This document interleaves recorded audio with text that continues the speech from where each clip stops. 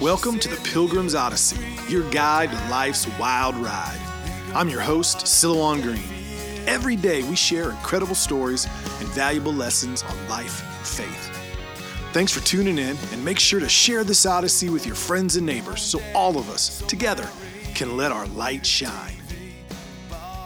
Welcome, my friends, to another episode of the Pilgrim's Odyssey.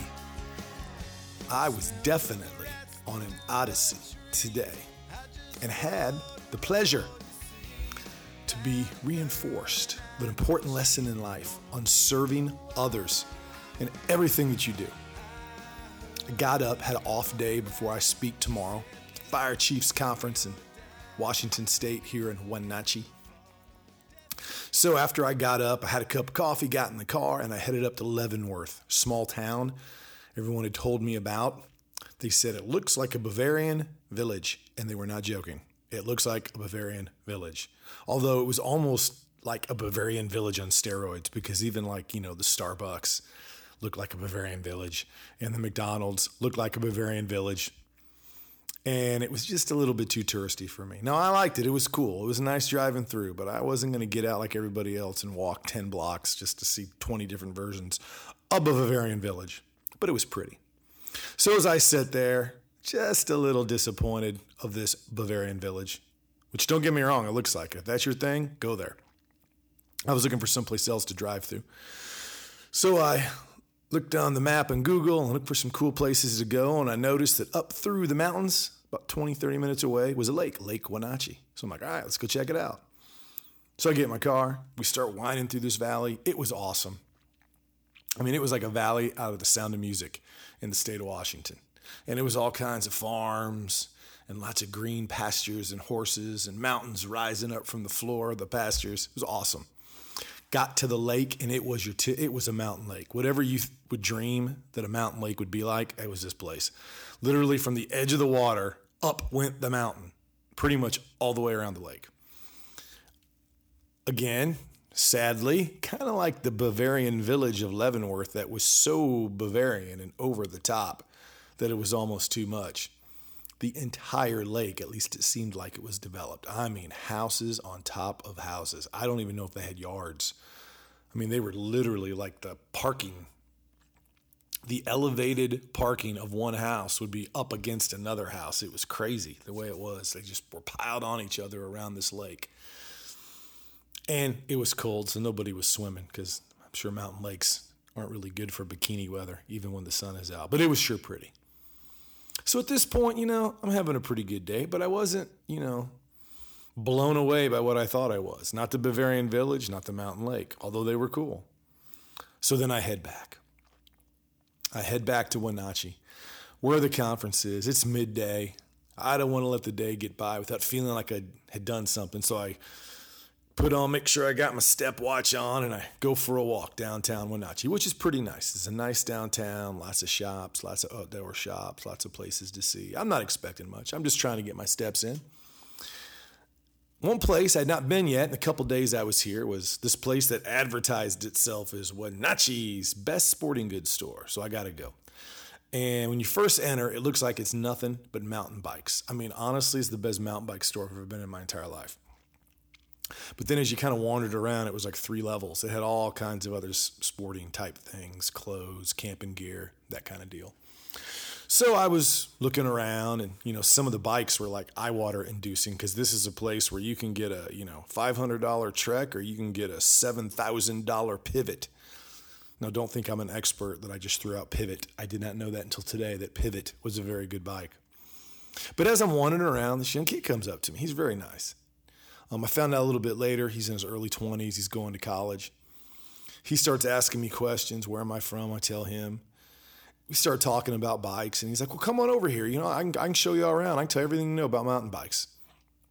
Because I told him, it's been in the back of my head for a few years to get a mountain bike again, mainly to do like going on gravel roads and parks near where I live in Indiana. And I told him, I said, hey, I'm here visiting. I don't even have a way to get the bike back. And he'd already told me they don't really ship bikes because it's so hard. He's like, oh, no problem. Come on, I'll show you around. Well, that kid proceeded to give me a master class on bikes. he started going into suspension and brakes and how they worked and how to maintain them and what I could learn to do myself and what I wanted someone else to do and how bikes had changed before I'd probably had my last bike and why you want a full suspension bike and why you want a hardtail bike and why you want to get a bike you can lock down the forks and why you want to get a bike that's full suspension that's got just anything you can think of. What's the difference between a $7,000 bike and a $1,500 bike and a $500 bike? I mean, it was amazing. And then at one point we're talking and I'm like, well, he said he was in college. And I said, well, what do you want to do when you graduate? He says, I'm studying entrepreneurship. Really? I go, what do you want to do? He goes, well, I want to start a ski company. And he goes skiing in here, gave me the name of some ski place that he said was awesome. Well, what do you want? What kind of ski business do you want to get into? I asked him. Well, I want direct to order, direct to the customer skis because I'm really big on customer service. And I can't when I get bad customer service, that's enough to make me not go back to a place. The customer's got to be first. The person's got to be first.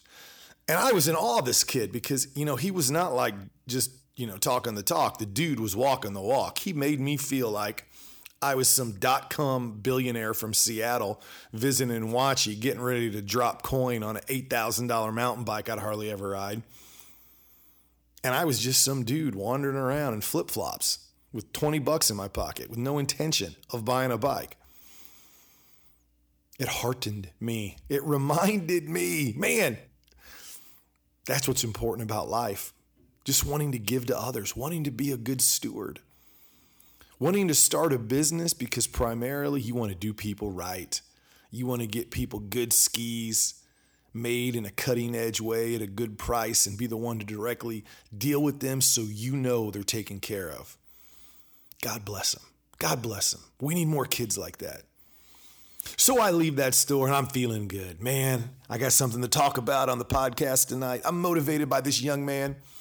So I walk around some more. I go back to my room, did my push-ups and my TRX suspension trainer. Then I realized, it's time to eat. I've been gone all day. So a lot of people had told me about this place, the Public Market, down by the water. Went down there. It's like this big, humongous old warehouse with all kinds of restaurants and shops inside. And I found one, looked at the menu. It looked pretty good. And even though literally it wasn't really busy yet, and I was maybe one of 3 customers, it was just like reeked of pretentiousness. Now, I almost feel bad telling about it because I think this guy was kind of nice, but he was wound so tight and that restaurant was so tight and they were so pretentious.